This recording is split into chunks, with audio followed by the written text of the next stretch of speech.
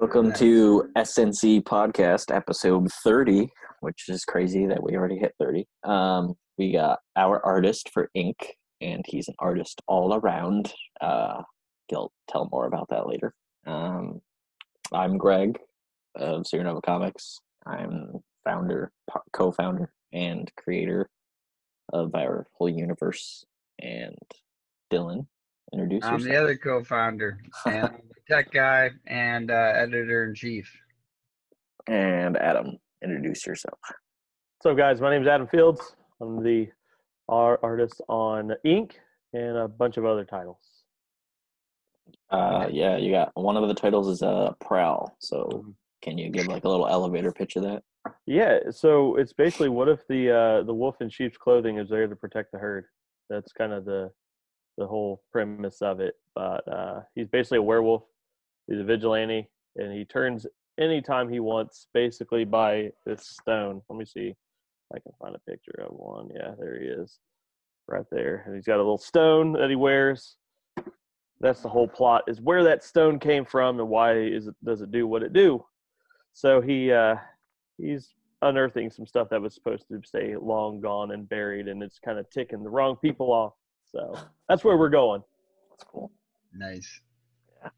Yeah, I know you were gonna add it to the platform at some point when you actually so it's funny you said that. I actually have my tab pulled up to get to work on that. I had a whole bunch of stuff come in over the weekend, so I'm like, all right, I'm just gonna knock this out since I'm not gonna ask my wife to do something on Mother's Day. That would just be rude, right?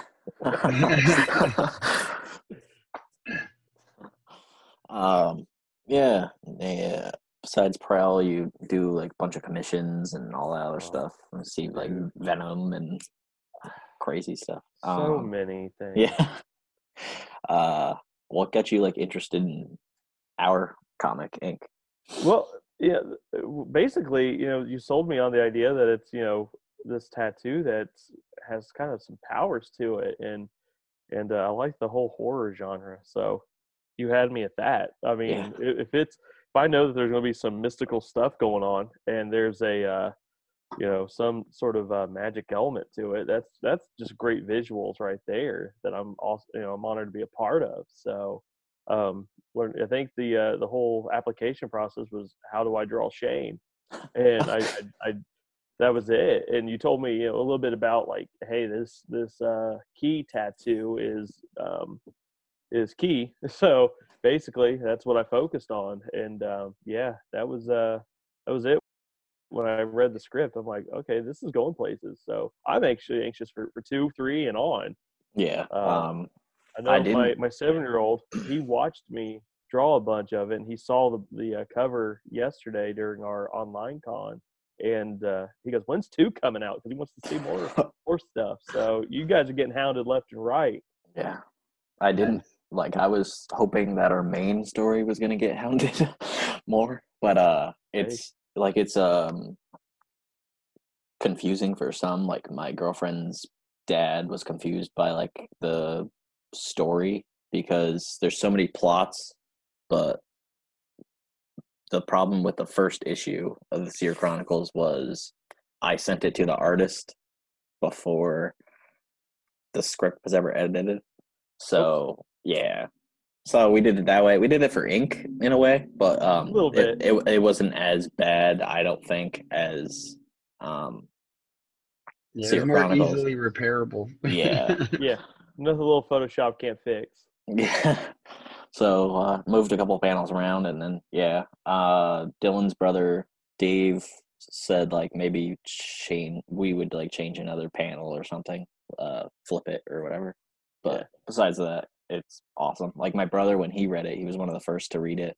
He's like, so like when's the second issue come out? And I was like, it's like time and money to make a comic, right? And he's like, well, how much? And I'm like, you gonna pay for me to do that?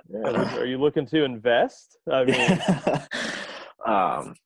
and then I I started to add everything up, and he's like, really, to make a comic book? I was like, yeah, it's not like, unless if I was the artist and everything, but that is such a a common like shock in this industry. So, I have the honor of being on multiple boards for trade schools and stuff.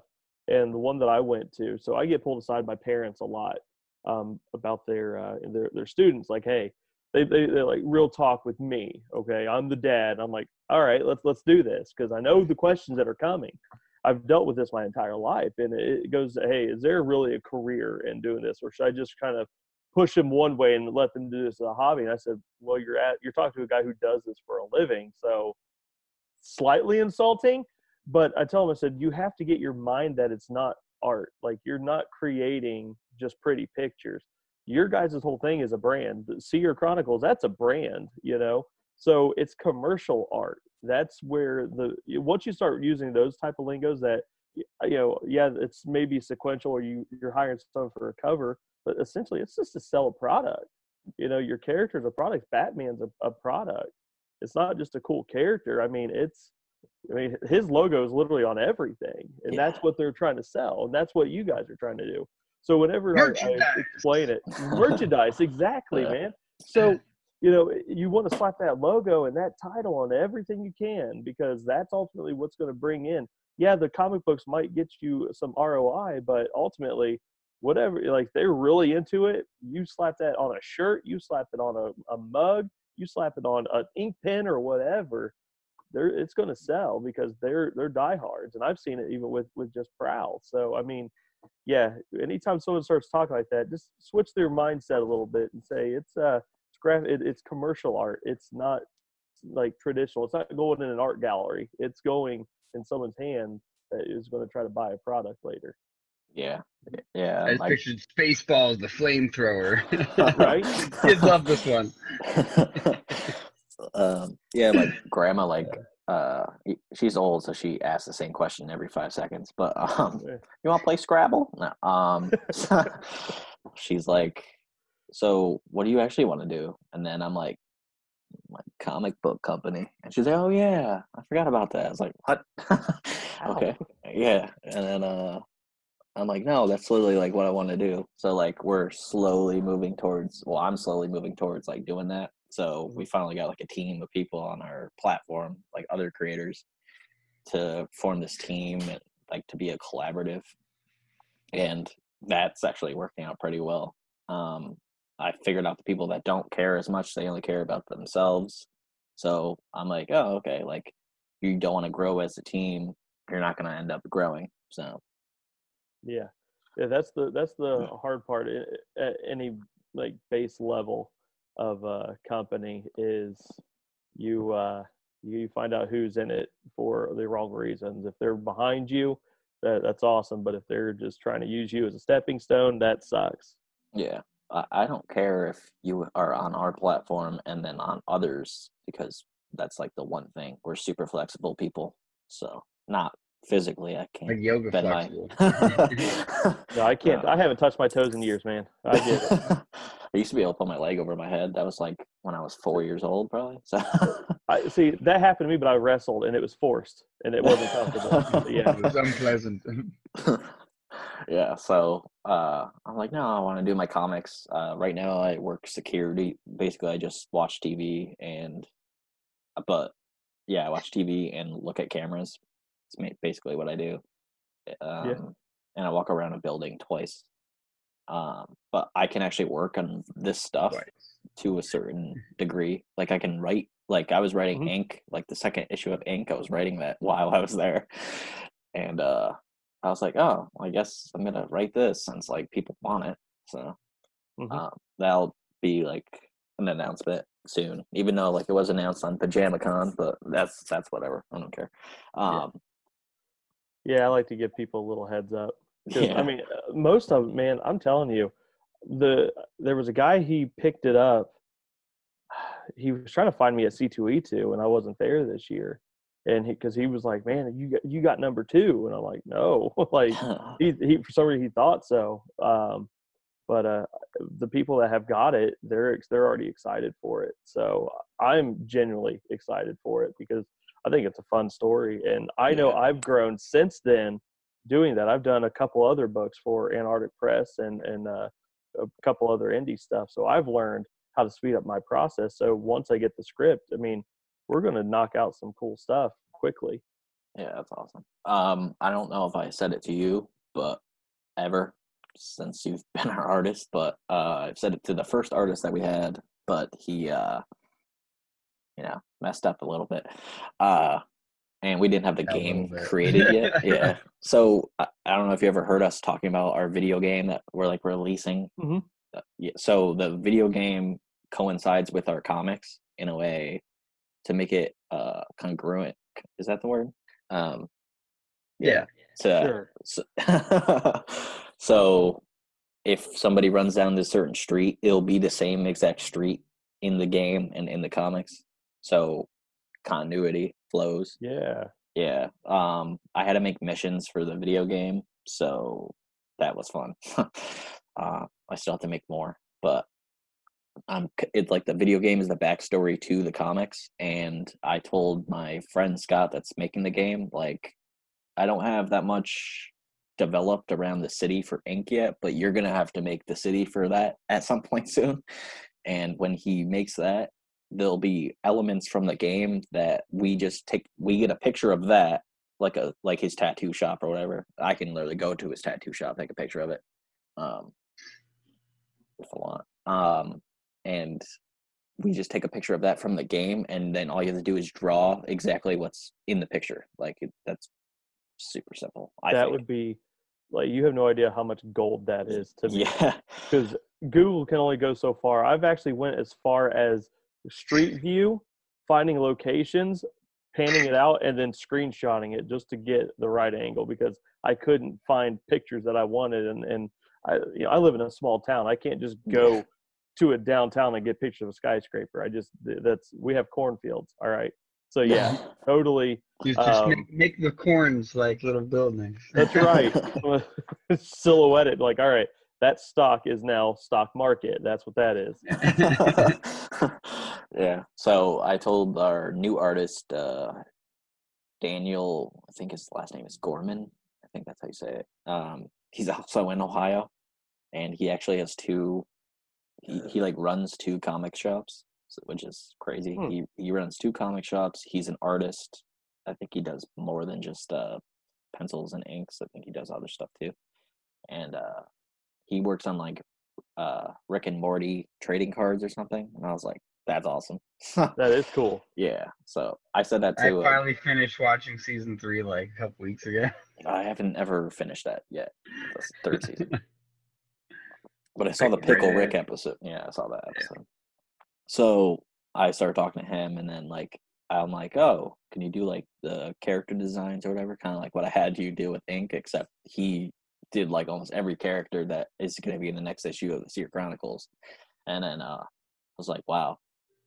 Yeah, one of the things that we were getting them from our map though, which will hopefully be awesome for Ink, is the like one of the things was the skyline. So it's not a random skyline. It's actually our skyline, which is going to be awesome. Yeah. And then basically, like after we finished writing editing the script for that one, we went to our game designer and was like, all right, we need this restaurant, we need this dock, and we need this house. And like we just need like the area around them developed so that the background for every scene is visible. And then as we're like working with the artist, like we're basically like, okay, here's this scene, we need this one drawn, right, and from this angle. And so like that's what we're hoping to do for all our comics, is be able to get like an entire that was actually like the original idea for the game. Like it wasn't meant to be a game, it was meant to just build a 3D world so that we could give them to artists. And then we found out he's building it in a game development platform, and we're like, can you just like turn that into a game? He goes, yeah, of course. And then hence the game has been born. Yeah, that's awesome. Yeah, you know, I've worked with a company out of Spain who is working and developing a game for their book. It just seems to be a huge trend right now. Is, you know, because let's face it, that's what's hot. I mean, I find myself going on YouTube and pulling up people streaming games. I watched someone play the Resident Evil 3 remake. so I didn't have to. I could get stuff done while watching them get frustrated, kind of yelling at them like a football player, like you would a football game. Like, why did you go down that way? That was stupid, Why did you dodge? It's like I've never run a yard in my life carrying a football, but I could have done that better. Right? All you have to do is knock him to the ground. How hard could that be? Yeah. I have never played any of the Resident Evil games or seen any of the movies. You're not missing much on the movies, let me tell you. The games are awesome. And then I was very disappointed with the movies. I hope they remake. And there's always been rumors that Netflix is going to be doing a series. I'm like, I'll believe it when I see it. I'd like to see Netflix do it. That'd be interesting. They've been doing with their little remakes or their renditions of various things that have already been made or turned into shows now. Like, they're definitely doing a good job. Lock and Key. That was good. I haven't seen that yet. I saw the freaking trailer for that and it looked phenomenal. I didn't know. My wife. Go ahead. I didn't know that the guy that created that he is the son of Stephen King. Really? Yeah. He goes by a different name, I think. So he's not like outshined by his dad because he would be outshined. Yeah, like Stephen Prince. So his name is Joe Hill, but like his actual last name is King. Huh? I don't know if his first name is he joking? Oh. But yeah, I never read any of that, but like watching it was just awesome. Like me and my girlfriend actually got like into that show, and I'm like, that was just, like really good. Yeah. How long are the episodes? Because I definitely wanted to get into that. How long are the episodes? Yeah, they're like half hour, or they're like. I'd say they're about 45 minutes. Yeah. Oh, so they're like long, like the typical like HBO style show. Yeah, I would say. I don't know if there's 13 episodes or not though, but I can't remember how many episodes. I know my wife, she's not a comic reader. She proofreads my stuff, and she gets into the the screenwriting side of things when I'm scripting. But here on Netflix, I mean, she's watched Lock and Key. She's watched Umbrella Academy, and then we just watched The Boys over on Amazon.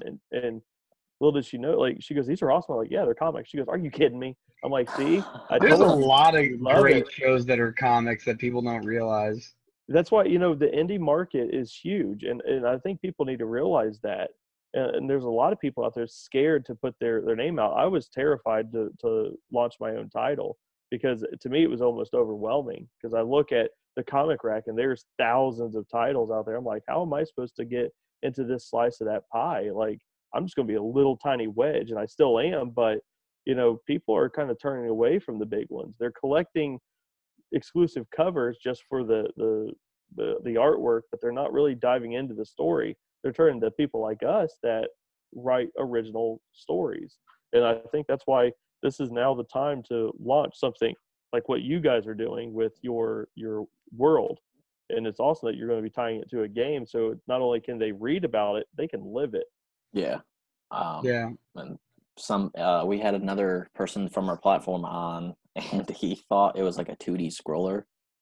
And I was like, oh, well, that'd be kind of cool. But actually, his comic would be pretty awesome and as like a 2D scroller, because his comic is called Shotgun Samurai.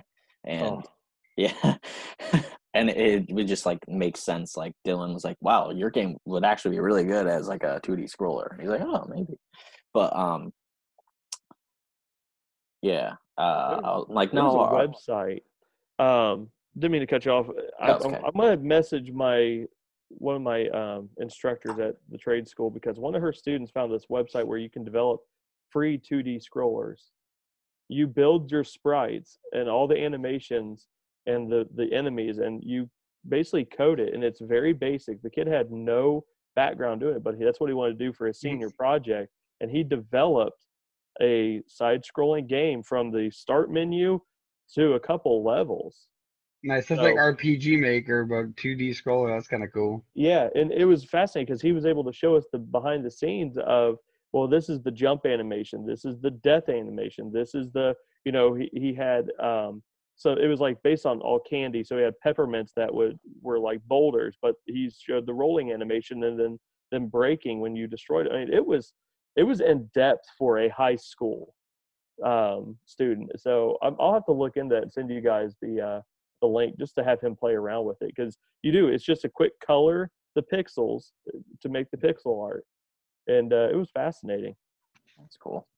That's definitely very cool.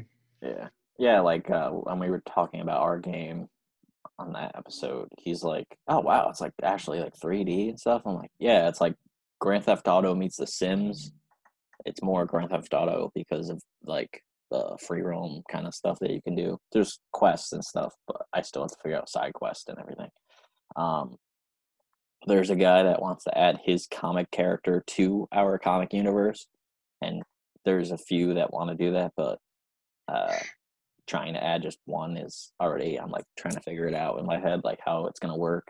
His character works well because it's like Indiana Jones, but like supernatural kind of mix. So like Indiana Jones, like the new ones. So I'm like, oh wow, this could actually work, because like the main thing the whole Seer Chronicles story revolves around is this like object. I'm not gonna say what it is, but there's this object, and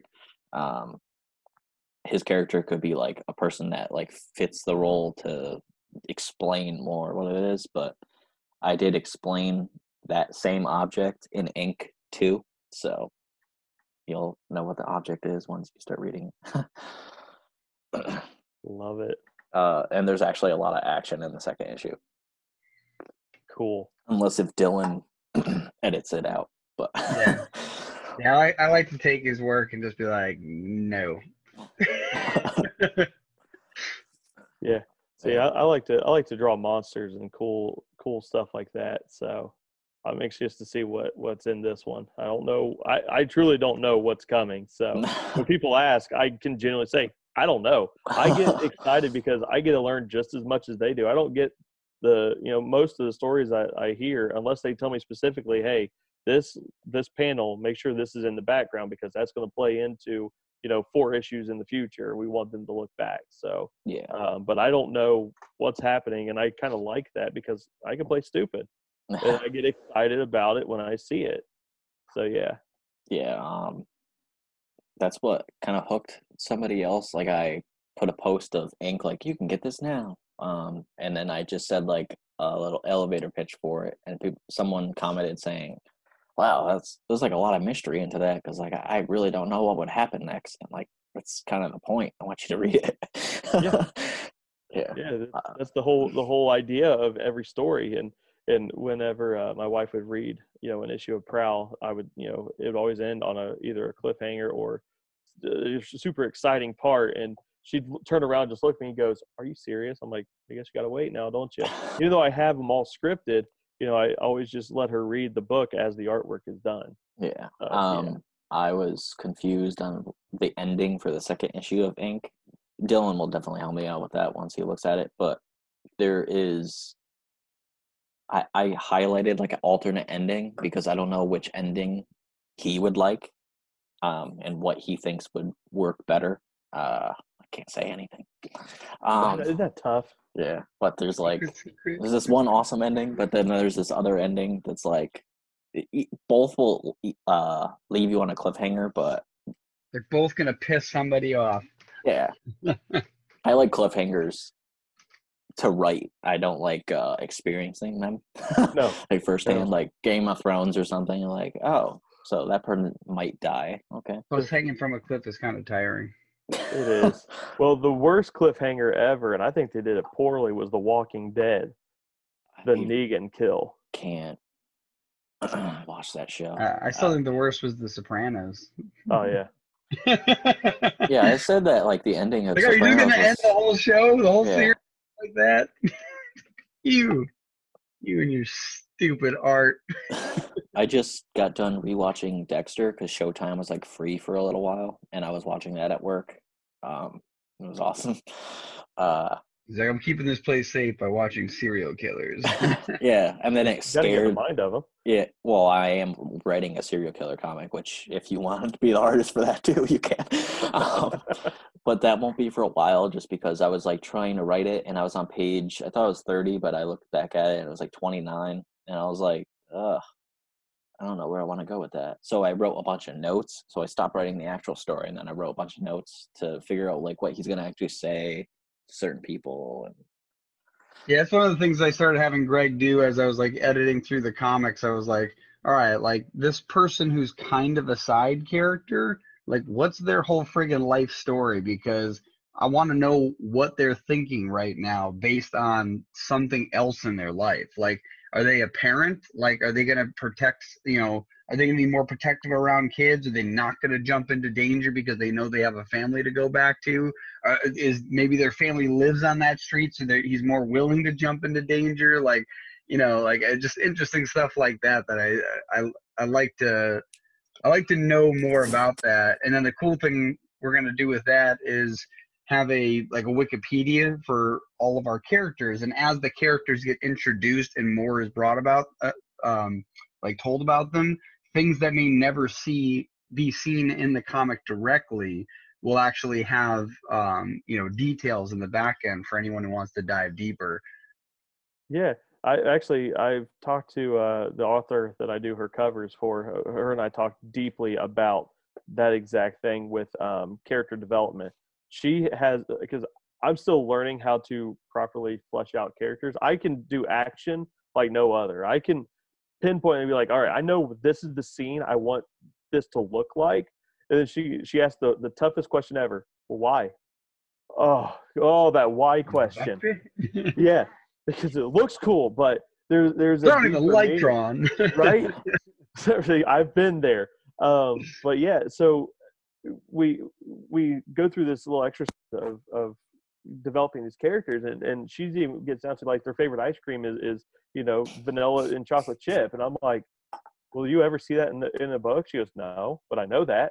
I'm like, oh, okay. Like, so now I catch myself like writing stuff for these characters, but like that he wouldn't say that because that's not his. That's not what he would absolutely do this, right? He would absolutely do this because that's his character flaw, and it does help, really fleshing them out and treating them as if they're a real person. So I think having a Wikipedia for your character, that's kind of cool. Yeah. Well, I always loved that if I wanted to learn about something like, even if it was just to, prove somebody wrong or prove myself wrong in an argument about I wonder about Spider-Man, this thing that happened in one of the, and you go to Wikipedia and there's a huge ass list of all the stuff he's ever been a part of. And so the cool thing is the backstory isn't always all of his comics. It's like a collection of random things that you could pick up. So one of our panels might just have a wallet fall open, but if we know that the guy has a family, there's probably going to be a photo of his family in there, right? So that little detail is important. And then like I was saying, there's a cop in one of our comics that if what is he going to do based on the fact that he might have a family, right? So knowing that is very important. And not necessarily their favorite flavor of ice cream unless it's relevant eventually, even if it's only tangentially, but even something simple like what's their favorite color, and maybe all of a sudden you notice that every panel he's ever in, he always has an orange tie because orange is his favorite color, right? That's it can be relevant and you can make it relevant. Let me tell you, that kind of stuff is also really helpful to the artist because then it takes the guessing out of us, because I've read some really bad scripts, okay, where I literally have to fill in the gaps, and then if I didn't read the writer's mind, they kind of slap my hand. I said, hey, I'm going off of what you said, hey, Greg's right here. No, that was actually one of the good scripts. That's there's one, he literally just sends me scenes without dialogue. That's what, right? So it's called the Marvel way, where the artists create, and I'm like, that's such a cop out for writers. I'm sorry. You could just spell out scenes and then make the artist do the hard work and plan the scenes, and then you fill in the gaps with no. I want to know. The reason why that works in a company like Marvel is there's groups around each other that can discuss this stuff. Yeah. But if it's a solo artist trying to figure out your comic, double your rates. You're right. Yeah, it's because you're so part of the work. writer now. It's I've actually started turning down jobs where I don't have a full script just because it is too much of a hassle. I would literally just like double my rates for stuff like that. Like Yeah. I do like web development, and I'll send out this what I call a web design brief, and Mhm. essentially I have a basic idea off of that brief of how much I'll end up charging. And the less that they answer, the more that I'll charge, because I know that I'm going to have to spend more time figuring out what the hell this person was trying to get at when they're like, oh yeah, it's just this little thing I need you to do. And it's like, oh, you mean you want a custom made plugin that hasn't even been invented yet? Yeah, no, Right. I'm So not gonna do that. the other side of my business is graphic design. So I work with companies and design logos and stuff. It kind of breaks up the illustration. It makes me appreciate the comic work more because I deal with that exact same thing. They're like, I just want a small logo. So I actually made a post about there is no such thing as a small logo because that logo is literally going to go on to every single thing that you own for that company. That is the biggest thing. It may just be a couple circles with the word under it, but that is going to go everywhere. So you should take that the most serious, and that's why you should be paying the most for your logo. There you go. He's got the coaster too. Yeah, mouse pad. Nice. Is That's that a mouse awesome. pad? Nice. Mouse pad. So, and then hat. You know, Yeah. it's literally everything. So, yeah, I totally get. I like the idea of sending out a brief for that. I have the same sort of approach, and I tell them, hey, we're only going to get 3 revisions for free. After that, I'm going to start charging because now you're eating into my time, and I should have your guys' stuff done by now. So Yeah. Yeah. Yeah, I've learned that it helps. Like I came up with the like what questions to ask over time, and like for like I've done logo design too for a few companies, and slowly I've just realized like, oh, I should probably ask this, oh, I should probably ask this, I should clarify this, and I just kind of keep adding to the list so that I can get better when I go to them. Because like if I don't ask a certain question and then I charge a certain amount and then they've implied something, I'll just bite the bullet, and I've already taken on the job. But yeah, I do make sure that the very next time that I do that, that's right on the top you, of the list. Make you sure. cover your bases. Yeah, because uh, I've been asked numerous times, how can you charge that much for that? If you're able to draw this that quickly, that's making like $100 an hour. I'm like, but you're not paying me for that. You're paying for the experience. Yeah, that whole time, because every time you're doing it, you're learning. Yeah, So there's you're a great paying for that. metaphor about a locksmith that so say you lock your keys in your car and you call a locksmith, and he pulls out this really extravagant contraption, and it takes him like an hour to pry your car open, and he gets your keys, and he's like, that'll be $150. Like, and you hand it over. And then some other guy comes over, and in 15 seconds he grabs the same keys. He's like, that's $150. And you're like, that's outrageous. And it's like, oh, that I saved you an hour and 15 minutes. Is that the part that was outrageous? Like, Right? yeah, a lot. That's why whenever this is good for any artist, honestly, you should always be pricing on value. Mm-hmm. It's if you're making it like if someone goes, hey, I need this artwork done tomorrow, like you can charge more because it's more valuable to them, and like they can go ahead and go, oh, I'll just go pay someone else. It's like, well, then obviously you don't need it by tomorrow. Yeah, inside of that, like there's quality, there's speed, there's so many things that you can collect into. What's that? Quality. Yep, exactly, yeah. And the whole point is that like you have to make you have to be a good salesman if you're going to be a freelancer in the art world, because you have to understand that people aren't going to see how valuable it is until first off until they get the product, but also the fact that they're not an artist. They don't know how much time you spent to do that, or how long it took you to get that good, or how many people are that good, right? Like if you're in the top 50% of artists, right? Like you kind of got to go with where you're at. But if you slowly get better and better, you have to be able to express that. That's why a really good example for the logos, like I only charge, I think, I don't know, something like $150 for a logo, but I'm also not like, that's not like the only thing that I do, right? Like I'm not like an amazing logo designer. Like I'm a decent logo designer. I have graphic design. I've used it for, actually probably a decade now, Jesus. But yeah, I've done it for a while, but it's not one of my primary focuses. But I also know logo designers that charge $18,000 for a logo, right? Now, Right. when they do that, they also do other things though. Like they'll make 6 renditions of a logo and they'll put it on everything from a t-shirt to a flag to the side of your building that they went and sent a photographer and took a picture of it, Mm-hmm. 3D rendered it into a, Photoshop and popped up your logo and extruded it. Like, like there's a lot you can do to add value beyond just providing the art that you were asked for. And, the sometimes it seems simple, but like that's how you can really show what you're worth, is that portfolio work of what you've done for others, as well as the extrapolation of what you've done for someone else. Yeah. No, it's definitely, that's the challenge, is finding that value. And, for me, it's weird because I've only been doing comics professionally now for 4 or 5 years, illustrating full time.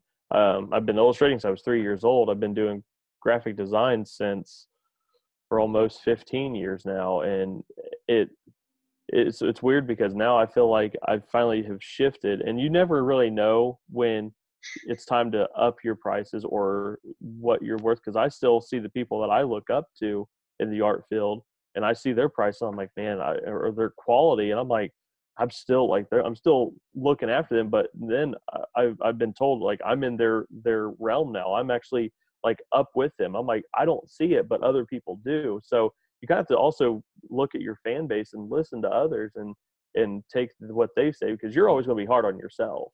I'm never going to think that I'm like the best out there, because I see all the failures throughout the day where everyone else gets to see the best. Well, it's like when you lose weight, like you don't realize you're like the last person to realize you lost weight unless you're, Right. tracking it every single day. And, it's pretty hard to track the quality of your artwork with a number. It's not really True. scalable. And, that's definitely something that, because the other way, like the thing that I started doing was for like web design, for example. That's probably my best example. Like the very first website I built was free. Second one, free. Third one, free. Then I charged a few $100. I'm like, oh, they're going to pay me? Cool. And then I kept getting better. I'm taking online courses. I charge a few more. And now it's like, if I'm going to spend my time building a website and I now know how long it's going to take, I'm like, it's going to be a couple $1,000s, like minimum. Right. Easily. And I can easily charge it because I have proof that I'm of my quality, and I've been paid that before. So I have the confidence to sell that. And I can also turn it away if it's not enough. Like I've been offered, I almost had a web design gig, and it would have been the highest one I'd been paid, but I evaluated everything they were requesting, and I'm like, no, like I'm gonna be miserable trying to build this way too quickly, and not without the resources I'm going to need, without the clarity. I'm like, and you want to pay me like this minute? I'm like, no. And they're Right. like, what if we give you this? I'm like, no. I'm just like, I don't need it. And Yeah. like that's kind of the nice thing, is that if you're freelancing, you can just say no, it's okay. But the one thing that, as a artist, if you're trying to make sure that that's like your full income, then the two things you got to do is, one, slowly up your price as you get busy. And if you're not busy, get better at marketing yourself so that you're so busy you have to go, hey, listen, my entire schedule's full this week. If you want me, I'm going to charge a little bit more. Yeah. These are all commissions that came in this weekend. See, exactly. And that's the point. So that, Yeah. like, from that alone, that's where you go, hey, you know what? It's going to be an extra 10% more this next couple months. Play it out, like, because basically, like, the goal is to, you're going to have, if you charge nothing, you might get tons of work, but you're also going to make barely any money. So you want to slowly increase the price until you level out your work. Mm-hmm. And you'd be surprised. Like, and the goal is basically to weed it out until only the best clients are paying you, and they're paying you what you want, like what feels amazing to get paid, where it's like, it's a joy to do it. Yeah. I've had that talk with a bunch of bigger artists. That's one of the best things. I love going to Comic-Cons. I really miss them right now because like everything has been dead. But I really, really enjoy going to those, because I will talk to the professionals, and I'll talk to the ones that I look up to, or the ones that have been doing it for years. And we always talk, price was always one that I struggle with. And one of them, the best advice I was given was, look at the guy who, Neil Adams, I believe, has like the most expensive prices right now in the comic industry. And you look at Neil, and then look at the Like people your that, firstborn son. right, pretty much. 3 And pages. yeah, he said, look at the people that you look up to. As long as you don't feel like you're, stepping on their toes or overpricing, but you also have to value yourself. He goes, there's always like at this one bar, he said, this is how he always described his price. He said, there's always that entrance that everyone can be in, it's general admission, but then there's that VIP room.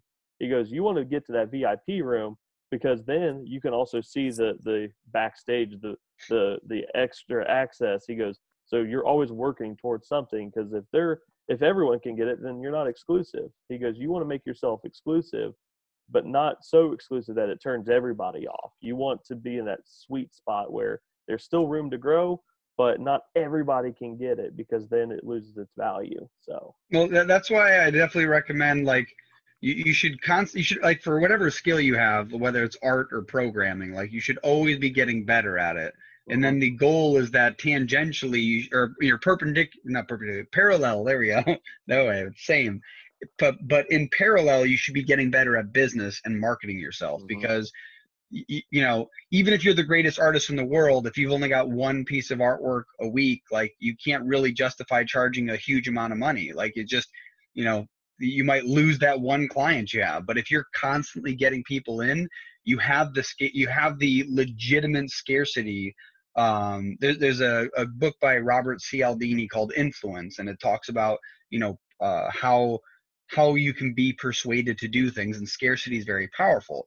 So the point is that if your art is already something somebody desires, and then suddenly enough people desire it that your time is being limited, you can now charge more for that time. And that's how you get better paying clients. But it starts by marketing the crap out of yourself, because if nobody knows you exist, you're not worth anything. Like, people need to know who you are. That was the tough part in the beginning. When I first started doing cons, I remember my first con, I got commissioned. It was a $50. I made $50 at the show total. And like, I thought I was on top of the world. Like, my wife, we're like, we're going out to eat tonight. We're going to Vegas. We're going to Applebee's. Right. And, but I mean, after that, and then we finally hit the triple digits at one show. And then all of a sudden, one time we started hitting, 4 digits. We're like, okay. Like, we look back to that first time, we're so humbled at that. And we're like, wow, this is amazing that how things are happening, because now I have, the experience, because I know what to offer. I know what collectors are looking for. And, I also know how to the biggest thing is I also know how to give back. And I think that's really huge for artists. And I think a lot of people need to take value in. Not only is it take, charge, but you also have to give back. So yesterday I did my Pajama Con. That's my little quarantine online show that I put on. But I offered up 2 things. The last time I did it, I offered up a free sketch. And all you had to do to enter was post a picture of you and your family in your pajamas, just having fun, enjoying either a board game or even just watching the stream. It doesn't matter. Just want to see you guys enjoying family time. And then I gave back a free sketch of their choice. Yesterday, I'm offering up a $100 Amazon gift card and a slabbed Prowl first print issue 1. So yellow label CGC. So, I mean, you have to really know your market, but you also have to value those fans that you do have, and always offer up something that you can give away, and just sort of say thank you. That's always my favorite thing to do, is just say thanks to everyone who's supported me. Yeah, 100%. Yeah, a lot of creators, like indie creators, they're not the best at marketing, and I wasn't trying to be cocky when I was doing that. We did like a Zoom meeting with creators that team thing that we have on our platform. We had a good amount of people like showed up for that, which was surprising to me. I was like, wow, you guys all are pretty awesome people. Some couldn't make it because they had to work or something. But this one guy took it the wrong way of like, so you guys are all here because you suck at social media. And I said that as a joke, but like he didn't get my sense of humor because he doesn't really know me, which I understand. But like he got like offended by it, and I was like, and then Hector of New Leaf Comics, he's like the artist, art director, or whatever over there. And he's like, nope, he's just joking. Like everybody laughed, like, oh yeah, I do suck at social media, and like saying that he was He's offended by that. joking too. Yeah, and if you're offended by that, then deep you down probably are bad. somewhere, yeah. Yeah, it's an insecurity, which means either you're bad at it or you're insecure, and both of those are problems that need to be resolved. So, Right. Yeah, so we're trying to help them grow up their own social media while also promoting a platform. And you can easily do that just by tagging us and being like, go to SierraNovaComics.com, and then Which is that's why I'm excited to finally be able to sit down once I get all my notes and stuff taken care of from yesterday. I've got to get Prowl on that platform. yeah, because we don't have as much horror stuff on there that I want, because I really love horror. One honest thing is I didn't know there was a such thing as a horror comic book until I saw Afterlight Comics, I think, yeah. And I saw Wendigo Wood, and it's on my shelf up there. And then there's another guy, Joel Rodriguez. He was on our not on our platform. That'd be awesome. He was on our podcast, and he has Dusk County Chronicles, and I get every one of those. Anything horror related is like, definitely I'm gonna buy that. So yeah, having like Prowl on there, there's like 9 issues or something. So yeah, there's 7 right now. Yeah. But we're switching from the indie or the single issues, because this I'm finding it's very, very hard to manage myself, and I think that all just comes with time and experience and kind of reading into what people want. I'm very impatient. I want to Netflix has spoiled me. They give you, here's the entire season. We will binge watch it in a week, and then we will be upset because we have to wait a year for the next one. So we're waiting for what is it? The Haunting of Hill House. They're doing the second season of that, and we're like excited because I loved that series. So I'm like, man, now I'm like gotta wait. So it's actually funny. One of our podcasts, we specifically talked about how Netflix kind of ruins the water cooler talk, because like normally you'd be like talking about something for like a really long time, and now you binge watch it on a weekend, and if somebody else didn't do that, they get spoiled on it, so then they don't even watch it, and you watch so much of it so quickly you barely remember it in a couple of weeks. Yeah. So that's like a really good point, because I've weighed that, because that's kind of the direction I was going to go with my books, was a graphic novel instead. But the way I figured I can bridge that gap of exactly what you said was, well, if it's going to be a year in between, how are they going to forget? They're going to forget what they read. Well, I plan on doing like tie-in single issues, little short stories, maybe 2 after it, just as a lead up, and then drop the next one. So there's always it's going to be, here's the big chunk, here's a couple side stories, then here's the next big chunk, side stories, and I think that would be really, hopefully, the best route. Well, honestly, the other way you could do it, this is something that, so my brother's a music producer, and he's talking with, we had another podcast this morning that I'm working with, and we were talking with these 2 hip hop artists, and one of them is releasing their own album now, and instead of releasing it all at once, my brother suggested something that the DJ/artist Travis, I think it was Travis Scott, did this. Instead of, or no, Chainsmokers, that's what you're talking about. Instead of releasing the whole album at once, because once you do that, like, you can only highlight one single, right? Like, you can only be like, and this is our main single, make sure you definitely get a lot of spins on this.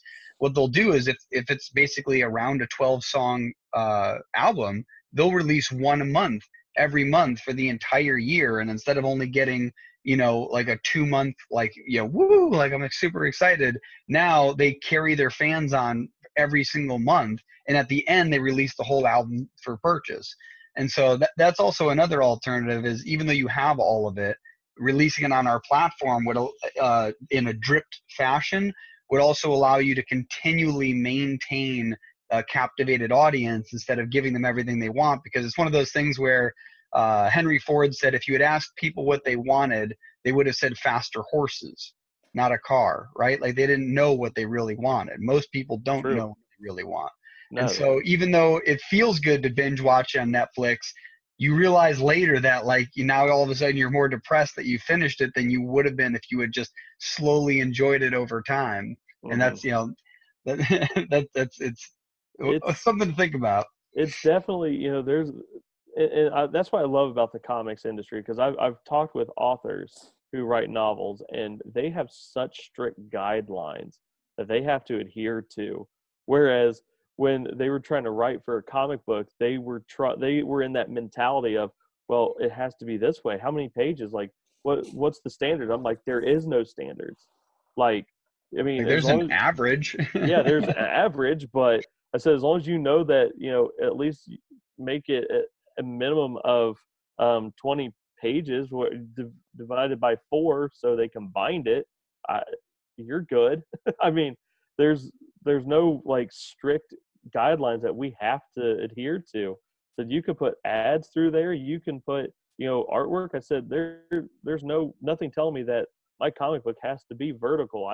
I've actually done a page where it was sideways, where you have to physically turn the book to read it, all because the guy got knocked out and he's being dragged down a hallway, and I wanted you to That's that awesome. experience of, you're reading it this way because you're That's actually really clever. Yeah, like so, that's the cool thing about comics is that you can do little fun stuff like that. Like what the hell is it? There's like a really old comic that like came with 3D glasses, and that was kind of like part of like the little experience. And it's like you could do so much with comics that you can't do in a lot of other.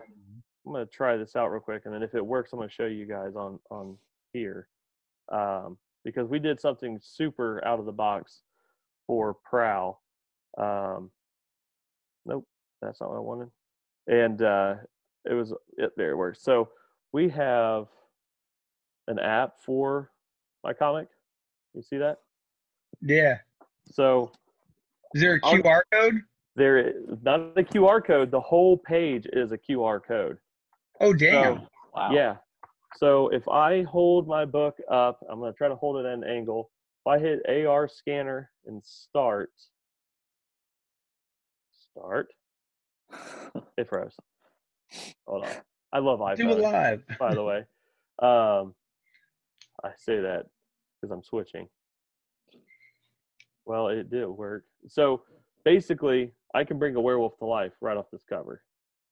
Yeah. That's awesome. God, I hate this phone so much.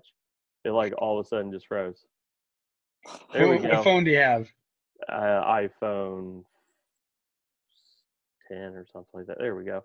So they must have made an iPhone 11. Yeah. So if I hit start, it's basically going to be, you know, a camera. But if I bring this up, you see the werewolf? That's awesome. And he'll roar, and that's so awesome. Slice. Oh my God, he's mad. Yeah. So you can. Who designed this? There's a company out of Spain. So yeah, nice. We are, and we did that because we wanted to not only show like, yeah, you can interact with the cover art. That's cool. But now. We lost you. Did you unplug yourself? What? Am I good? Yeah. Yep, you're good. Okay, cool. I don't know what happened. But anyway, we did that because we wanted to make the book more interactive. I mean, playing with the cover art, that's fun. But being able to scan pages inside and watch the page come to life, that's cool. Like, it's almost like a DVD extra feature. Yeah. But right there. So that is something that company and I have been working with, trying to develop for comics too. See, that's interesting. That's one of the things that Greg and I talked about a while ago, was because our comics are digital. One of the things that I had in mind was something very simple to start, and obviously this can grow to basically what you've got going on now. But the idea was like they could be flipping through comics, and then like panels, and maybe one of the panels has a guy driving in his car listening to the radio, and literally you could click on the panel and hear what he's listening to. Dude, that would be awesome. because it's so simple, but it's like that, like, because that's the thing is, I think basically I don't want people to think like, oh, let's go from comic to like animated comic. Like an animated comic is just a cartoon that's really frustrating to watch because you have to go panel to panel. Think of the small stuff so you can enjoy the comic with a little extra flavor. And like that's the kind of stuff that I want to get at. Like it, like maybe like there's one scene where like it's a devastating action scene and that could be animated, right? Where the rest is just normal. And I think that having it like sporadic like that and just tastefully added is such a cool thing to enhance the experience of reading comics. Because I with that I picture, you know, those panels that are literally sequence of events where say there's a like an exterior brick wall and then all of a sudden the next panel is the exact same scene but that brick wall is now busted out because someone blew it up. Like how awesome would that be? Click for the next panel, you click it and you literally watch it explode and then it carries the story forward. You know, or they're sitting there on a dock and it's a sunset and you can click on to hear seagulls or the foghorns. I mean, that type of atmosphere and type of experience, I think for the reader is fantastic. So well, it's nice because if it's as simple as like a small motion or the background, you know, ambiance, the sound, I think the reason why that's so much better than like having like full on animated panels is just due to the fact that the reader gets to keep most of the ideas in his head as an imaginative, like they can expand what's actually happening in their head. You're just giving them a little more to play with. Like they couldn't possibly know that this particular beach, you know, maybe it has sea otters at it and you can hear them, right? Like just like having that little bit of extra, or like the radio, like what type of music do they have? Is it our type of music? Like in our universe, we're trying to exclusively have like indie music on it, right? So it'll be something very unique. And so like even in our video game, there's going to be radio that you can listen to, and it's going to be artists that we've directly connected with. And so like that's, you know, I think that's something that can make your universe open up a little more, where you're like, oh, that's what they listen to. It's rock. You didn't just turn on the radio and it says, quote, rock music. You know, it's like you can hear what they're listening to. I love that. Yeah, and that gives, you know, another opportunity for the indie guys to get noticed. Like, hey, I'm also in a comic book. You guys check out my band while reading this book. I mean, it's really cool. Yeah, I love that. I have another idea later when the serial killer comic comes out. He originally in the script, he's talking to my brother's cop character, and they're like having an interview somewhere. I don't want to say where, give part of the story away. Secret location. And he's actually like being recorded because I got the idea from that show Mindhunter. I don't know if you ever saw that. Yeah. So I love that movie, that series. So he's just like wondering why this guy is doing like what he's doing and why he has been like killing all these people for what reason. And I was either gonna put like recordings of that recording in the game, and then like all you do is like go up to somebody's desk, like Dylan said, like you go up to like somebody's desk and you could press play and it'll actually play in the game and be like actually play the recording of like, so I would have to get somebody to voice that character, which I could easily do it, but yeah, Greg sounds like a serial killer. Yeah, like stuff like that would be awesome if like, because our video game isn't supposed to be like what's happening in the comic. It's supposed to be what's happening in the city while the comics are going on. So like there could be an explosion in our comic based on this building, but something else next door is happening because of it.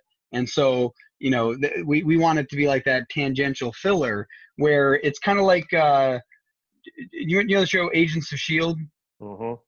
Like having like where there's like filler stuff where if you watch the show during the I didn't watch it up until like the last Avengers, but I do remember up until the first Avengers there was information they discuss in there that gives you just a little bit of extra knowledge when the actual movies came out, and it wasn't a lot. It's just enough so you get to feel special that you watched the show. And like that's kind of the cool. That's like the direction we're going with the game is like we want the stuff that happens in the comic to happen in the city, but the actual stuff you're involved with is the stuff that's happening around it. That's cool. Yeah, like there's this guy that's a rapper that's around here. His music will be on our radio and like in the comics if we can do that. But he actually is like a vigilante character because he just randomly said it like one day. He's like, I don't know if I'm like stepping on your toes or anything, but like I think this would be pretty cool because he gave us like $100 towards a Kickstarter, and like when you gave $100 to our Kickstarter, you had the option of being a hero, villain, or anti-hero, like whatever you want to be, and he like chose his like character and like his little plot line. But I was like, I'm gonna tweak that a little bit and actually focus on something that actually does happen that like nobody really talks about. So he is a rapper and he wears a mask on stage, but when he's not on stage, he doesn't. I think no, he doesn't wear a mask on stage, but he usually wears a mask, or it's flip flop, No, whatever. I think that's what it was. I think like basically as a rapper he wears a mask, so no one actually knows what the rapper looks like. But then like he doesn't wear it in public and goes vigilante sometimes. Yeah. And even though like the people know that face, it doesn't matter because they can't figure out who it's actually associated with. And he's actually becomes a vigilante because his sister is kidnapped by a human trafficking organization, and that plot plays into the video game. Yeah, so like they'll be like cops trying to solve this crime, but like obviously the main scenes that would happen would be in the comics. Yeah. So all that's happening. That's awesome. Yeah, there's so many like little plots, but they all come together in a way. And even the action scenes, like we actually have been like talking about, like we're gonna act out the action scenes if we can, like somehow. He's like in Nashville, I'm in New York, so like trying to do that. I don't know how that's gonna get done, but I would like to do that because he like when he was living here, he was like choreographing like these couple moves that this one character that's comes later in the comic story. He's holding like his bowl of cereal and he has a spoon, and then he has this like thing like if people just jump out at him and if they can take him down, they become the new like leader of this. And there's a guy that jumps out from like a doorway from like the darkness, and then like he goes to attack the guy that's eating cereal, but then he just takes a spoon and then just like breaks his wrist, and then he just like walks away and just starts eating his cereal again, just keeps walking. Yeah, so I'm like, okay. Yeah, from watching too much action movies as a kid and then taking martial arts for like 5 years as an adult, I was like, man, I got so many freaking ideas. Like that would like I don't want to work for somebody else, but if I ever did, like a really amazing dream job would be the choreographer for like movies like John Wick and stuff like that. Like that would just be amazing. Yeah, so That would be. there's a whole action scene, like that's a large action scene that happens in the second issue of Ink, unless if he takes it out. But it's pretty sick. Like I came up with that. Like I was like rereading it and I was like, oh, that's awesome. I'm pretty awesome. No pressure to make sure it's pulled off right. Well, that's the cool thing too. Like same with like the what's it called, the background scenes based off the video game to make that easier.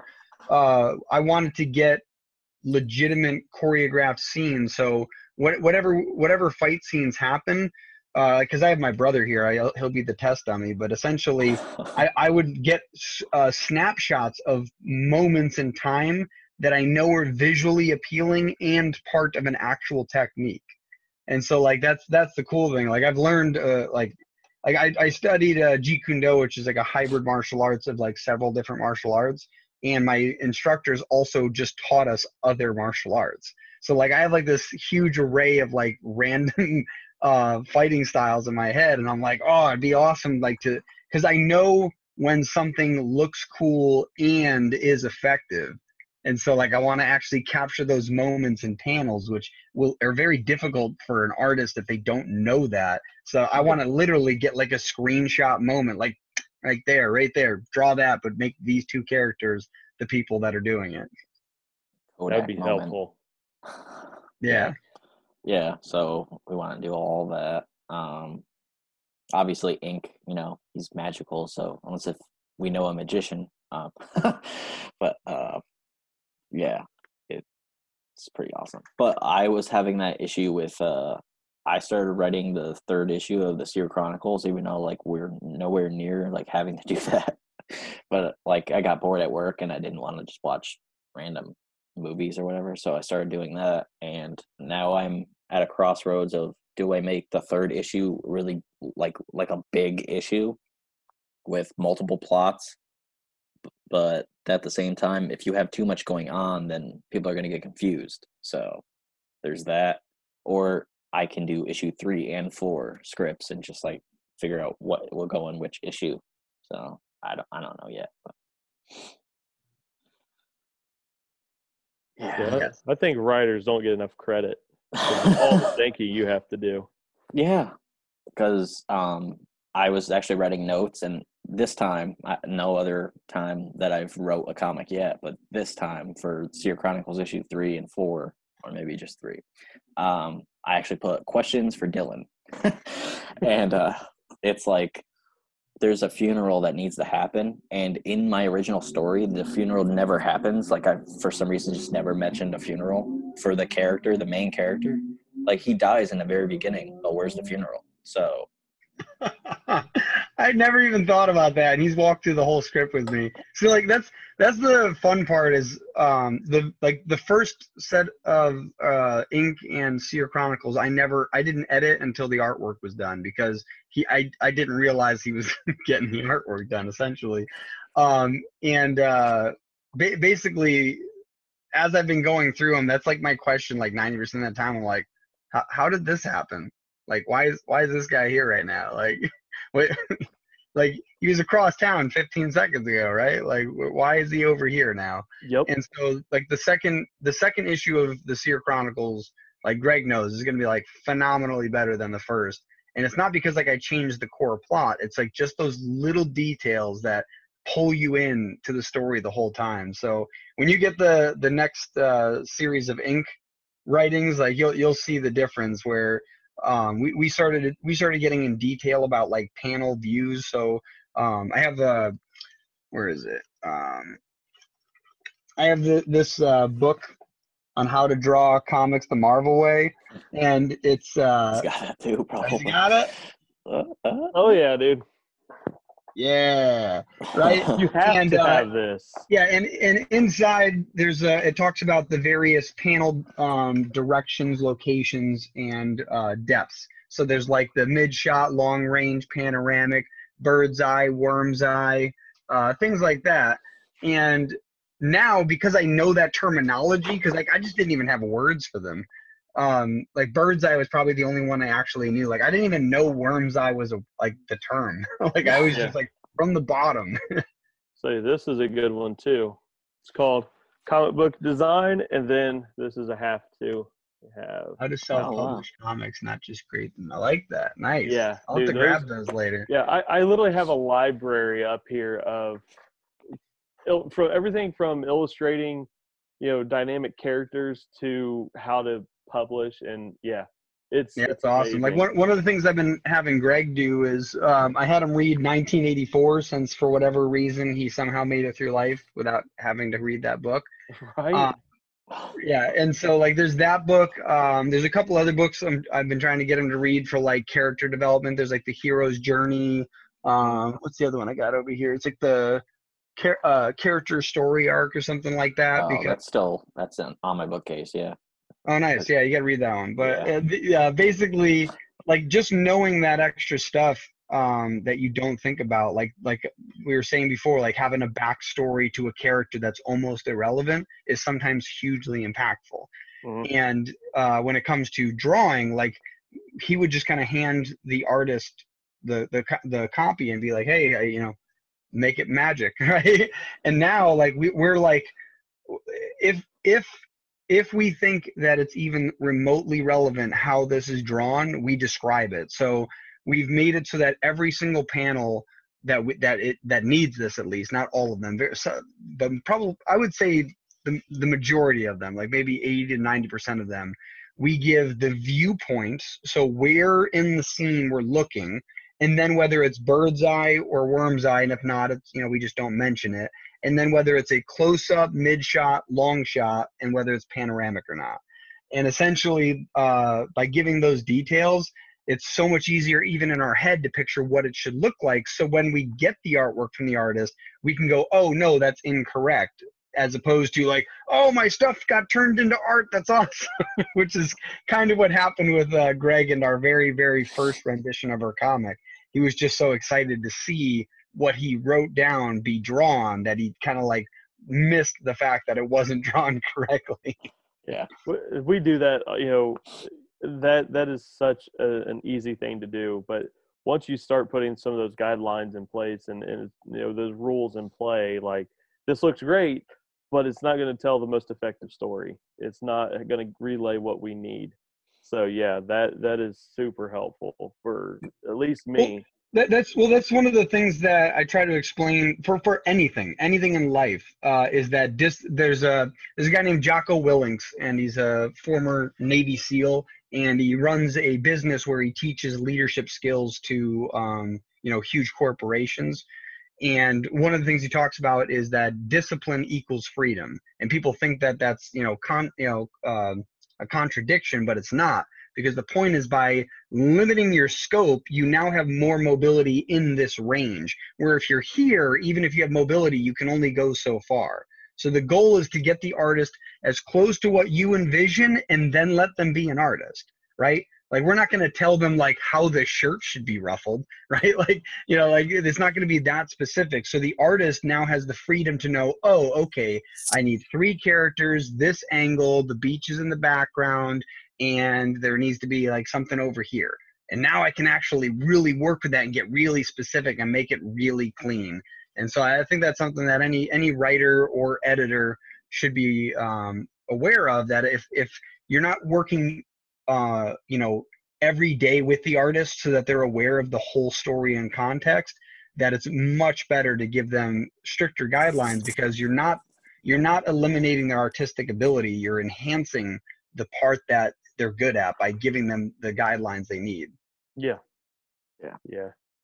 It's super helpful to make those notes in the script. And I always say you can't get too descriptive. Like, the more you give me, like all the way down to, hey, there's a stop sign in the foreground, there's tell me like specific, there's a Mountain Dew can littering the alleyway, so just whatever, because I want to go through your mind. Because since I'm not there, I want to see what you see, so yeah. And an artist always has that, like, the ability to say, hey, I think it might be better if it's like this, because they've seen enough artwork. I've actually just did that with a page I just did. They just shared it, so I think it's okay that I show it, because it's a 2-page book, and they wanted me to, on panel 2, they wanted these, it's raining frogs, and they wanted the frogs to spell out 2 letters, and the way that they described the panel, because it's a worm's eye view, and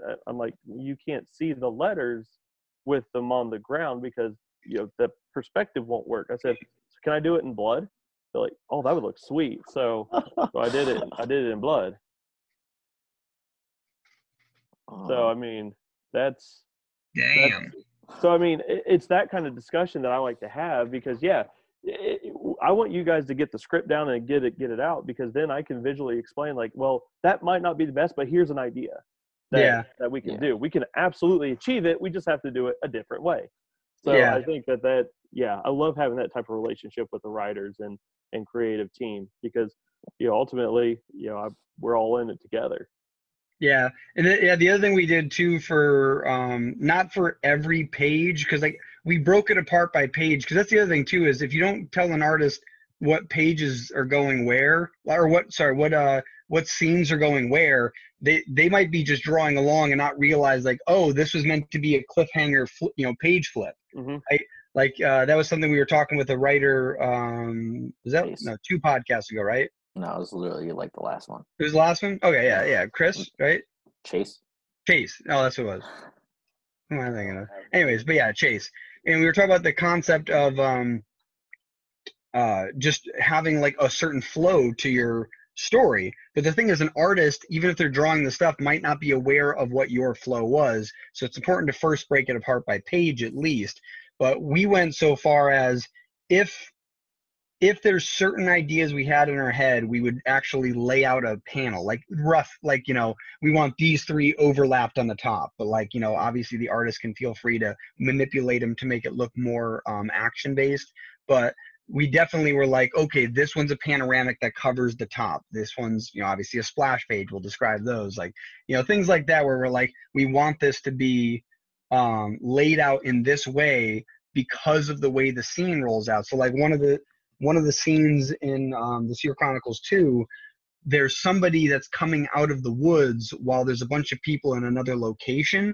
And basically, we realized as we're writing this, we're like, crap, this is not like clear enough for the artist, even with our description. We need to actually lay out the panels so he could see, like, this is where it's going to go, so that it opens up to where this guy is.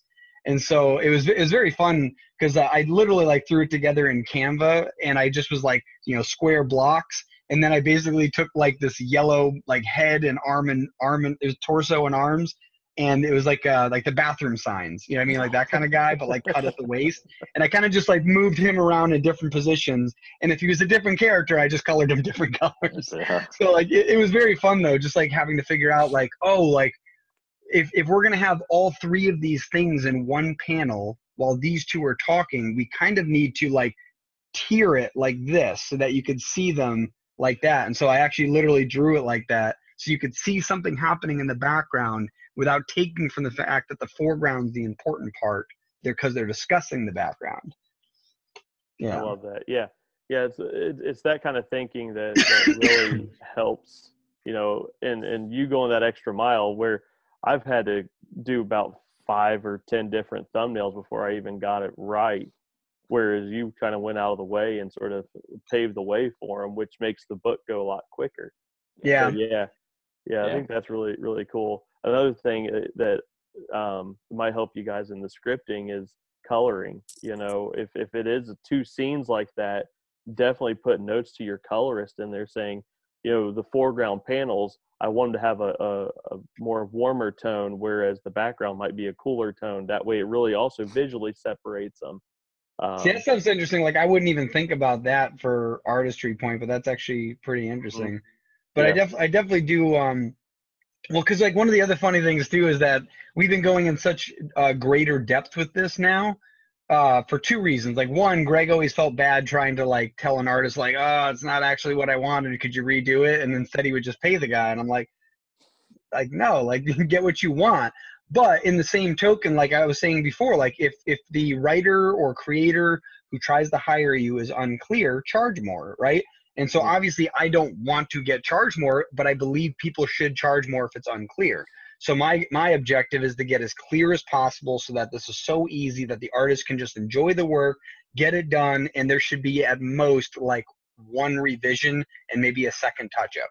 And as opposed to like a complete redo 3 different times because it's not what was in my head. Like, like whenever it comes to, like website, like I was saying, like the website thing where like someone's like, oh, I kind of want this thing. I'm like, do you mean this? And they're like, not really. And it's like, all right, let's get very specific. Show me an example. Have you watched Parks and Rec? Yes. A little bit. I was going to say, if you go to my art page, I posted a clip from last night when we watched an episode. It's where, I can't think of his name now, but he's literally throwing money at an artist saying, that's not what I want. And he goes, I don't know what you want. He goes, I don't either, but shut up and make more art for me. Like, that cracked me up. I'm like, I have to post that. Like, that is our life. Like, I don't know what I want, but you have to make it, because we live that, on numerous. So the clearer you can get, the beautiful that's going to be. I'm trying to figure out what Greg's showing us. Oh, what is that? I met Lil Sebastian at the Pawnee Harvest Festival. The Pawn, Lil Sebastian. Gotta love Lil Sebastian. I have another Parks and Rec shirt, but Greg, I just realized that's the second time a show reference or a movie reference was in in the podcast and you happen to be wearing a shirt with it. Yeah. That was totally the unplanned. The last one Funny. was the last one was the give me all your bacon and eggs. Yeah. That's another Parks and Rec. Yeah. I love it. Such a good Um, show. Yeah, we Ron just Swanson. He's my Man. spirit animal. Yeah, we just watched that for like the, I don't know, 6th time probably, maybe more. I don't even remember. But yeah, we either watch that, The Office. Yep. Right now we're watching Community because I never fully saw that show, so I never saw that one. it's good. It's actually Is really it? funny. Yeah. But yeah, for the other comic that you're going to be working on for us, Scales. Yes. Yeah, we had to go back. Well, Dylan went back in the script. He's like, wait, because I didn't write that script. I gave some other guy basically like the reins. I'm like, oh, you could just write this, and then I'll pay you. So with the Kickstarter for that, I have to pay him. It's been like 3 years. 2 years. Yeah. So we finally edited that script, and it wasn't as bad as the other character that I had him do, which we'll release that probably next year. But for Scales, he didn't add that there's like this wine bottle, and it just magically showed up like later in the comic. Yeah, there's basically like they leave an area on what are they Four-wheelers. 4-wheelers, and then they don't ever go back to where they were. They continue moving forward, and then randomly they the group splits up, and this one group goes off to do their thing, and suddenly they have a bottle of wine. And I'm like, where the hell did that come from? Like, they didn't mention like there's no mention of like a picnic basket or something with them at all this entire time. And now I'm like, whoa, okay, I got to figure out when the hell they left, because that needs to be on the back of that 4-wheeler from the very beginning. So I had to like flip back like 4 pages. And I'm like, is this where they leave? Okay, yes. Oh, and then they're at this one location. Do they take it off of it? Is there something else they would have had in it? And like, I'm like, I have to like think about all that stuff. I'm like, damn, like they're because that's our biggest thing, is we just want to keep it as the continuity as clear as possible. Like, we don't want it to be where you're like, wait a second, like that wasn't there a second ago. Like, I want to be the one that catches that and fixes it before that ever gets into someone else's hand. Trust me, I appreciate that. This one of the last books I just worked on. I won't say the title, but there was a scene in the script where someone is possessed by somebody, and then something happens, and then all of a sudden the guy who is possessed gets tackled by the guy he was possessed by. I'm like, where, like, so I'm like trying to draw this script or rough it out. I'm like, where the heck did this guy come from? He was already possessed. So I had to like message the guy, and he was like, oh yeah, I should, well, make sure when this happens that he's leaving his body. I'm like, dude, you should have done that in the editing. Yeah, I already before drew you were like sending 6 it. other panels I got to redo now. Yeah, I'm just like, I don't quite get this. So man, it was a headache and a half. So Yeah, you'll definitely appreciate the next ink one then, because I know like once I'm done with that, it'll be very good. Like this year Chronicles, like that, the second one we like after like that took me like, I don't know, weeks to like edit that, because yeah. there was a couple times where like all of a sudden like there's like 20 people in the same area. I'm like, why are they all here? Like, I get like for the plot to move, you wanted them here, but like, why would they, like, I get that now they're here, why they're reacting, but why are they even here to begin with? And so we had to like add a whole side plot to like bring them together. And we even took out like there's a scene where like our main character was going to be there, and I'm like, no, it doesn't make any sense for him to be here right now. So we removed like a whole section of that scene. Like, it's a totally different scene now, because I'm like, the plot hasn't progressed for this guy enough to be there. Like, I'd rather this happen, he finds out about it later and has to get involved when it happens again, or something like something further down the line of that plot point happens, and he gets involved. But like, to just have him there for no reason, out of nowhere, like, oh, I'm so happy I happened to be here exactly when I needed convenient. to be. Yeah. How many times have we said that in a movie where it's like, really? And that's the Yeah. point. It doesn't happen in every movie, and when it happens in a movie because it's so distinct. Where you're like, oh, okay, yeah, the hero came exactly when they were all about to die. Like, we get it. Like, no, like we're gonna have it where like some guy almost dies because no one's there to help him. Like, that's how it would happen. That's Yeah. that's So, essentially how it really would. Yeah, you're right. yeah, Yeah. So because that main character isn't there at that specific location in the second issue, my third issue, that's why I'm having such an issue with the third issue. Is because I'm like, wait, so now I have to figure out how this guy is going to leave this one building because he's been stuck there for basically since the first issue. is that the main character? Yeah. So now Yeah, I'm yeah, like, that's what I figured. I have to 'Cause like, I knew it would break stuff down the line, but I was like, it doesn't make any sense for him to yeah. be there yet. So Like, we're gonna have to figure out I guarantee that based on the changes we made in the second comic, there will be 2 additional comics we have to write up to fill in the blanks that weren't originally there. yeah, But like, that's cool. Like, it'll be Yeah. a better story and longer story. Like, it's almost like we almost have like the opposite issue that something like Game of Thrones has. We're like, oh crap, we need to resolve a bunch of stuff in like one episode. Like, let's just make a terrible episode and Yeah. take everyone's money. So issue 3 will either be like longer than the issue 2, which issue 2 is like 30 pages or something, which Yes, 32 pages, I think. it's 30, and then there'll be we're adding this newspaper in the beginning, which is the newspaper that's in our comic, like a Daily Yeah. Bugle. I forgot about Yeah. that. Yeah, like attached to the game, we also have a newspaper that'll be reporting on stuff that happens both in the game and in the comics. That we'll have is it the beginning we had it or the Yeah. end? No, the beginning. Yeah. So basically, like, you'll read the newspaper about what happened in the last comic as like a refresher, and it'll talk about some of the stuff that'll have happened in the game if you play along with it. And then all of a sudden you'll get into the comic. It's almost like last time on Dragon Ball Z. Yeah.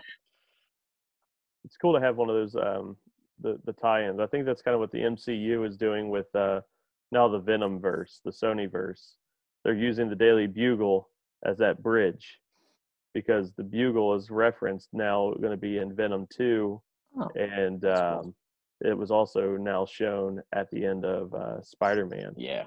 So I mean, it's an easy way to bridge having some type of news segment or something that can report on what's happening, but it doesn't really have to be in. It just has to be Well, like, referenced. even the smallest amount, like in the first or second episode of Daredevil, the Netflix special, it had a photo on the wall of the Invasion. forgot the name of the journal place, the newspaper place, whatever it was. But the point is that they mention an attack in New York City, and then there's like briefly, and then there's a photo on the wall of a framed newspaper article, and you can see the alien from Avengers ripping through a building.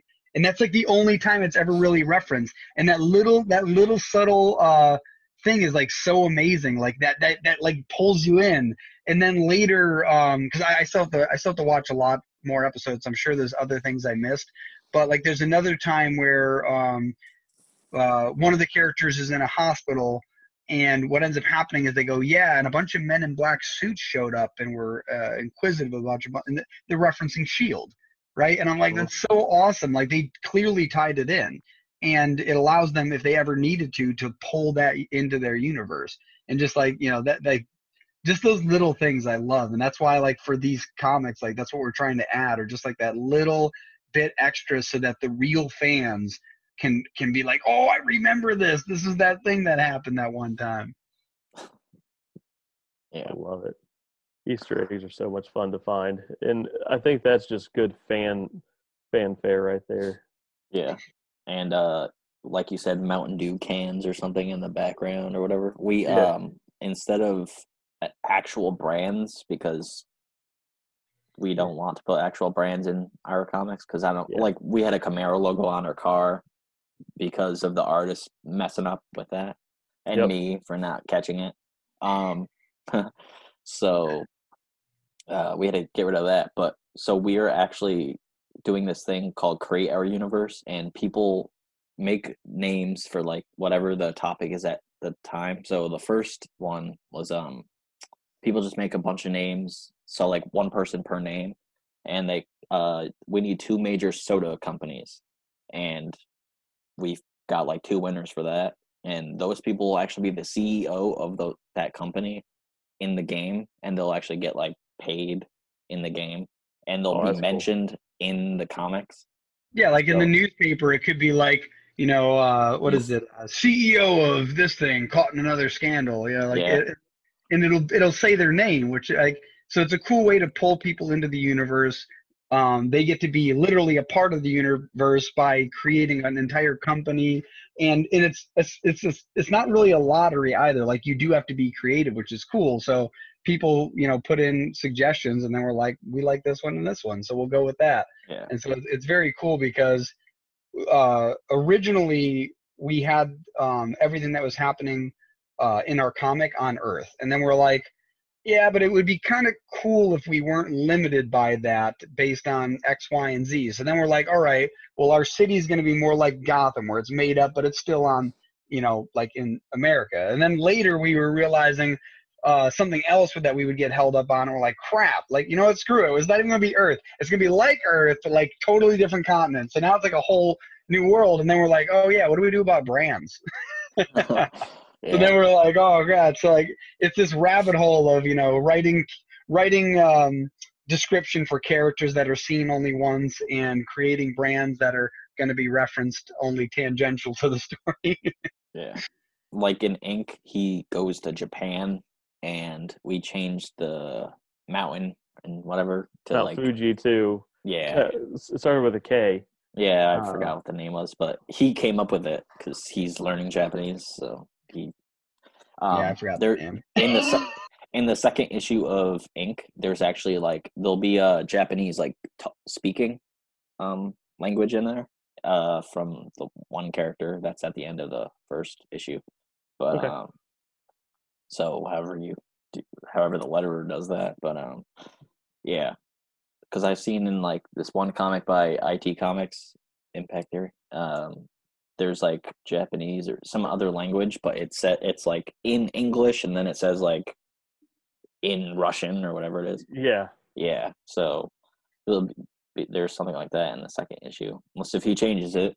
But yeah, so he originally was going to go to Japan, and maybe it'll still look like Japan, but it won't be Japan. We still have to come up with like a world map. Like I think It'll be like Nepage. but I was like asking you, or I was asking Yeah, someone. you asked me, Yeah, and like try I said, to- a map builder. yeah, Yeah, what I did was I found some D&D map, and basically it like had you were able to select like what did you want. I wanted my city to be by a big body of water. There on the map, the tower was represented by a circle. Well, in Prowl, there's a park that has a circular rock formation as like the center point. It's called Spire Rock, and so I'm like, well, I want one of those towers because that will be where Central Park basically is. Because I did the same thing. I created a city that doesn't exist, but it's in America. So, and it's going to be there's a lighthouse and everything. So I mean, it's so I basically had I literally had to create, and I found this website, and I didn't want to buy it, so I did the next best thing. I screen captured it, and then I vectorized it in Illustrator, and now I'm making a list of like, all right, here's all the shops that'll be downtown. Here's their the retailer side, then there's the big box stores that they have, because Walmart, but it's not Walmart, but they got a huge store there, and it's like Sam Mart and yeah. like Walls Club, something. Yeah. So I mean, that's what I did. So I cannot think for the life of me. I'll have to see if I have the original screenshot still, and if it has the name of the site on it, I'll send it to you. But yeah, that's what I did. Yeah, because I can't create a map. Yeah, because like in Scales, there is a panel that shows a world map on the kid's the main character's like wall in his bedroom.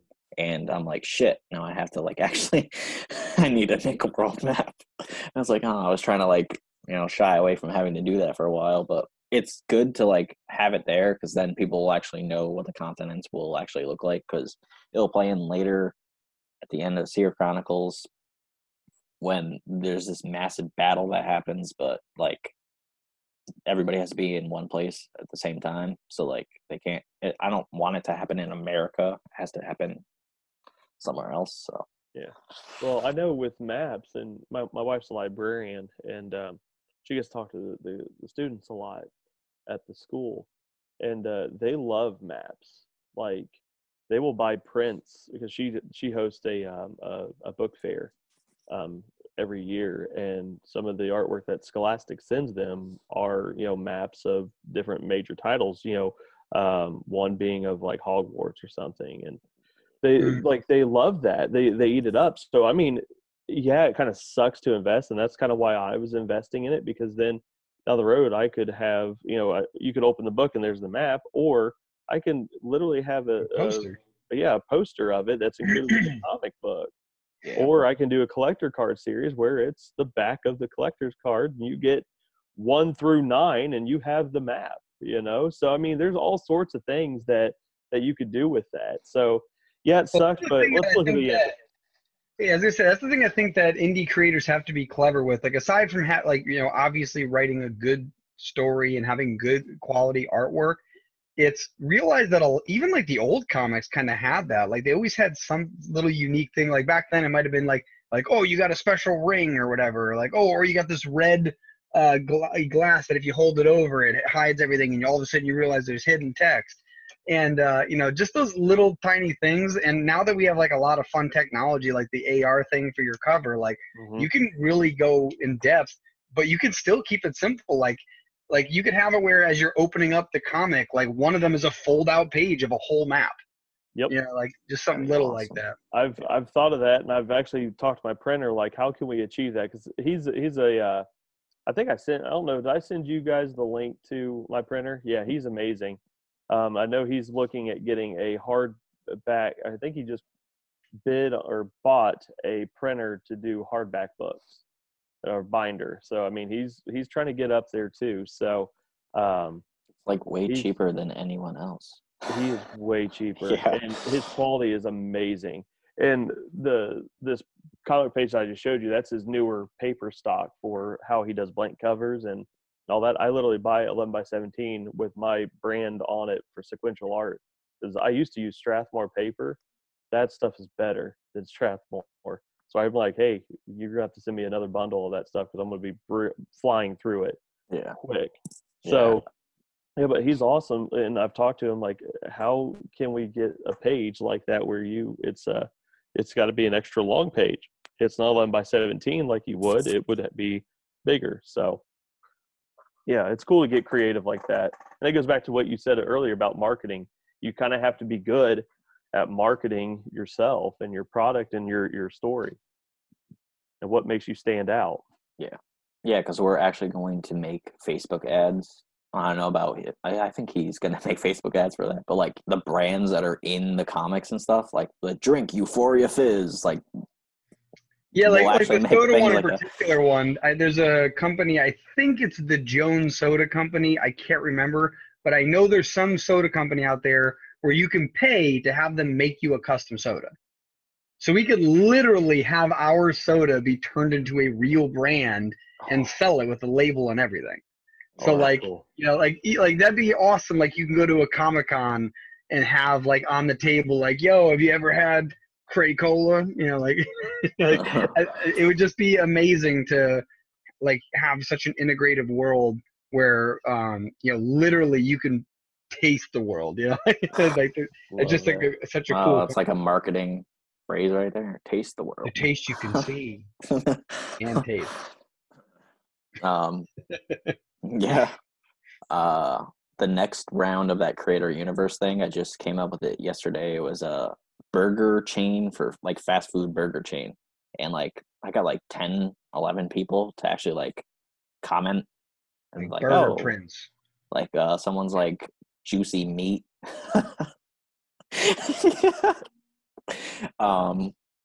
Burgers and buns. That was actually Dylan's cousin that said that. Nice. I try to hide the like name, so like if someone knows like a certain person's name, then they'll be like, "Oh, I like that person. I'm gonna just vote for that one." Because then once I have all the names of the company like put together like on a spreadsheet, I then like uh fight like they fight against each other. So like whatever name people like the most out of those two names, that gets voted, and then goes down into like the last like however many I need. For like fast food Final burger round. chains, it would probably be like Right. 3. So, but that's what I do with the soda companies. Was like, do you like this name or like this name? And people are like, yeah, I like that one. So And we can always use a name that lost to be our, RC Cola, yeah. So yeah, that's some of it. Nice. Someone actually like gave me a question to ask on our podcast, and Cool. yeah, with like coronavirus being a huge thing, and Marvel and DC, like DC actually like not going to like Diamond for like printing and stuff. Like, where do you see like indie people and all of that? Like, do you think like there's a way to make them have a big splash in this whole thing? I do, because I know Marvel and DC are now wanting to ship direct, and I know other indie publishers like Scout Comics, Image, Dark Horse, and all them. They are also doing now direct, and I think that's going to put a big hit on the monopoly that is Diamond. I've heard a lot of complaints about Diamond, but I've also heard it from the retailer side where now they're going to have multiple logins and they got to keep track of multiple tracking numbers on these orders. And, it's not a one-stop shop, which I personally like one-stop shops, but I also value quality. So if I'm placing a big Diamond order and they're just going to throw all these loose books in a box without protecting them, and half of them are coming damaged, I mean, is it worth it? They obviously don't have a passion for it anymore. So I feel like right now, and I know I've looked into it myself for my books, especially with what I want to start doing with Prowl and Volume 2. I think having those relationships with the stores and owners, because it's basically the fans are what dictate what the stores buy. So if you can connect with the fans, they might lose interest quickly on the big stuff if the indie creators can really step up and say, hey, I have new stuff, this is what I've got going on. Yeah, especially if you have like a local community. Exactly. And I've been asked numerous times, when are you coming to New York? When are you coming to Florida? When are you come in? It's basically, well, you got to ask for us. So now it's like, well, start asking for Prowl in your store. I mean, it wasn't in Diamond to begin with, so it didn't affect me. But now it's like, okay, I want to kind of take advantage of this. I've got a book out there now, and if you want it, now's the time for them to reach out to me, because my shipping, I will ship as many books as you need to you, and that's it. They will come in pristine condition, I promise. Unless, Joe over at USPS decides he wants to practice field goals or run over him with his truck. I mean, I can't prevent that, but the way I ship, I've had nothing but compliments. So I'd like to think I ship a little better than Diamond. So yeah, I think the indies, if they're driven enough, they'll be able to really dominate. Yeah. Yeah, people don't realize like how fickle that is too. Like that's why Amazon is so big, because they do take care of those little things. Like I buy a stupid amount of books, and it's like maybe one in every like 15 might have like a tiny ding in the corner, right? Yeah. Like that's not gonna bother me. But if like every single order I get is damaged, right? Like that's gonna piss me off. I'm paying good money for it. And like and same with like carriers too. Like carriers also have to be careful. I remember I ordered I was on like the subscription where I was getting a box that would come in the mail, and like one time I got it where actually this particular time it's a box inside of a box, and both boxes were pierced and it damaged the product inside the internal box. Wow. It's like, I don't even know how they did that. Like, They someone were had trying. to try. Yeah. Like, someone shooting like BB, guns or something, or bow and arrow practice. But yeah, it's definitely that's how stuff like Uber and Lyft come about, or those little inadequacies, or people don't like having to wave down a taxi, and there you go, app. Like, the taxi companies could have came up with that a year or 5 years ago, 10 years ago. They could have came up with that, and by not improving their quality, just like Diamond, like they're going to lose out. Yeah. Yep. I absolutely think that we can really take charge now. It's either you're going to be a victim of it, or you're going to take the reins of the situation and really take control over it. Yeah, around like November last year, there's a guy that actually makes his own comics too, and he lives like 30-ish minutes away from me. And actually, like, where his brother's comic book shop is, it's like around the corner from my tattoo artist. So that's just insane. But he's like, yeah, my brother wants to like put your comics in like his like comic book store, but like I want to like meet first. And I was like, yeah, okay. So like we have to like after we can actually go out without masks on or whatever, then we can actually do that. But yeah, he wants to have our comics in there and like figure out a way for him to go on our website. And there's a place that I used to work for, and the district manager of that place, his son like owns a comic book store in Clifton Park. So I remember the name because it sounds like waffle, but it doesn't, but it's spelled with a T. So Toffle? Yeah. And it's more like a board game kind of things, like, and card games like Magic the Gathering and stuff. But like they do have comics there, and he said, "Oh, you should try to get your comic in there too." I'm like, "Oh, okay." So, yep, I'm gonna have to start doing that. But thanks for coming on. And so where can people find you? Yeah. Oh. Greg was Yeah. Yeah, so you guys can find me at midnight27studios.com or on Facebook, The Art of Adam Fields. I'm going to try to go live as much as I can here in the next couple weeks once I get some of these orders done, and have a lot more stuff to come out here soon. And a couple things it sounds like for you guys, so definitely want to keep an eye out for all that. Yeah. Okay. Well, thanks for coming on, and thank you guys. 30th guest. Awesome. Yeah. Big 3-0. We're getting over the hill. And yeah. So just stop recording.